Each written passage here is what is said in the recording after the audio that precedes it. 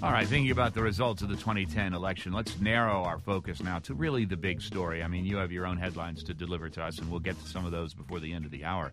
But the Republicans retake the House in big numbers. Todd Zwillich, of course, has been with us all hour, Takeaway Washington correspondent. But we're joined by Douglas Brinkley, professor of history at Rice University, author of The Wilderness Warrior, all about Teddy Roosevelt, and The Great Deluge. Douglas Brinkley, good morning. Good morning to you. You know, let's talk about the House as both because of the Constitution and because of historical precedent being a powerful place to drive the agenda in Washington. What do you make of this Republican victory, and how, historically speaking, are the Republicans poised to really drive the agenda between now and 2012, assuming there's not an overreach as was the case with Newt Gingrich, et cetera?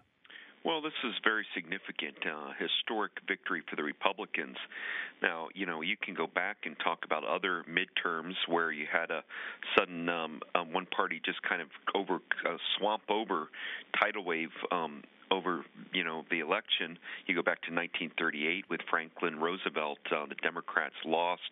Republicans took control. Or a lot of people lately have been talking about 1994 with Newt Gingrich.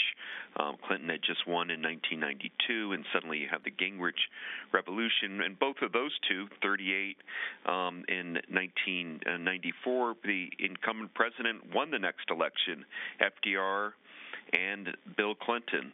All I'm suggesting is this is not have to be viewed as a bad day for Barack Obama. Right. It's been a bad year for the president.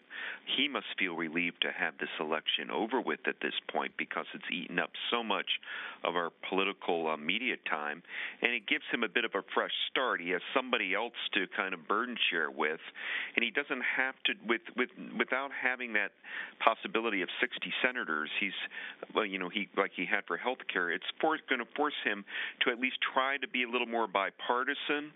And if that doesn't work, he's going to have to use executive power to get things done. And we may hear some of that bipartisan rhetoric. The president's going to give a news conference this afternoon at 1 p.m. Eastern Time, which, of course, will be carried on public radio stations all across the United States. Douglas Brinkley, what can the House do? They have the power to lay and collect taxes constitutionally. The bills begin in the House if they involve funding.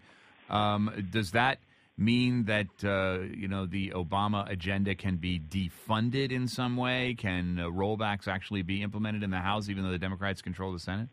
Everything you said and more. I mean, Congress could start investigating this president, looking into, the Bill Clinton's intervention on behalf of the White House to have a candidate in Pennsylvania not run. Is that ethical? I mean, they could start making the president's life miserable because they're not showing the Republican Party that they really want to do business with Barack Obama. I think Mitch McConnell out of the Senate said basically our goal over the next 2 years is to make sure that the president's a one-termer.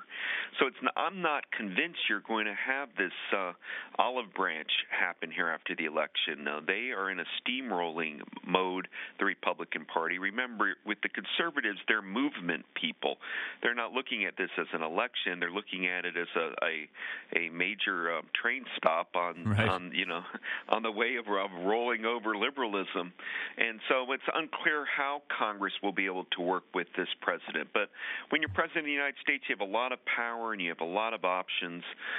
Certainly, Barack Obama could start prioritizing U.S.-China relations, go over there like Nixon did in 1972, make a historic trip, try to improve trade relations, bilateral relations with China. There's a number of kind of high-profile foreign affairs things he can do that does not involve Iraq and Afghanistan that might be helpful to shine up his credibility a little bit. Indeed. He still is beloved around the world, but his brand is tarnished, I would say, today at home. And using the foreign affairs power lever is certainly a Nixonian strategy. That from historian Douglas Brinkley. Todd Zwillich, you're with us all hour. And, it seems to me one of the stories that regards Barack Obama and this apparent setback for the president is the Manchin story in West Virginia.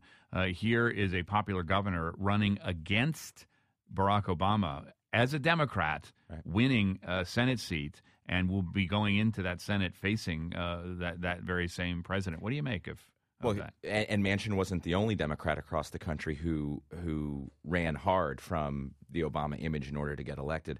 I don't think that the president would look askance on Joe Manchin for doing that to win West Virginia because, as he says all the time, these candidates know how to win in their races. They do what they have to do. I don't take it personally.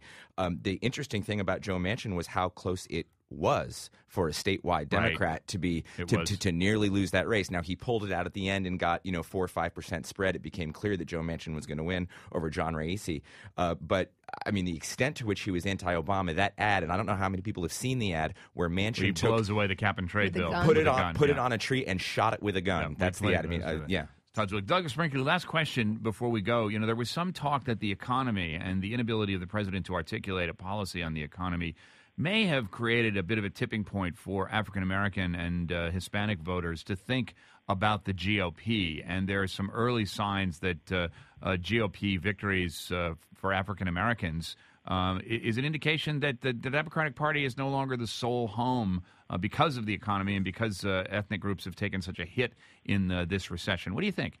I think when Barack Obama leads the ticket, he'll still have 85-90% of the African American vote. But you're seeing different Hispanic groups. Rubio out of Florida. You're seeing New Mexico, where the Republican Party there is doing well. There are going to be some states with Latino vote that's going to, I think, it's going to be split in some ways, and it could hurt the Democrats next time around.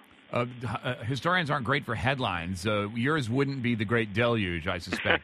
Right, Douglas Brinkley? You got a suggestion? No, I just say GOP whoops it up. All right, Douglas Brinkley, professor of history at Rice University, author of The Wilderness Warrior and the Great Deluge. Douglas Brinkley, thanks so much. Thank you, guys.